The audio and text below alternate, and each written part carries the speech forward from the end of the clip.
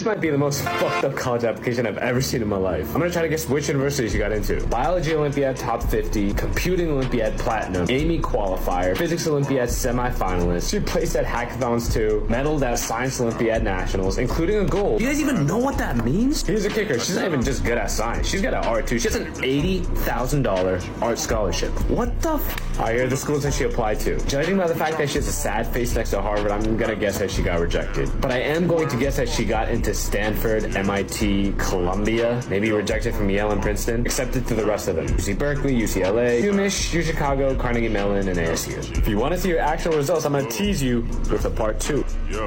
These are some of the most insane college results I've ever seen in my life. But just a heads up, this girl had a 4.0 GPA and a 1580 SAT score. Okay, let's get back to the results. She got rejected from Harvard, but accepted to Stanford and MIT. Accepted to Columbia, but rejected from UMich. Rejected from Princeton and Yale. Accepted to all the UCLAs, including UCLA and UC Berkeley, but rejected from UCSD. Short Cast Club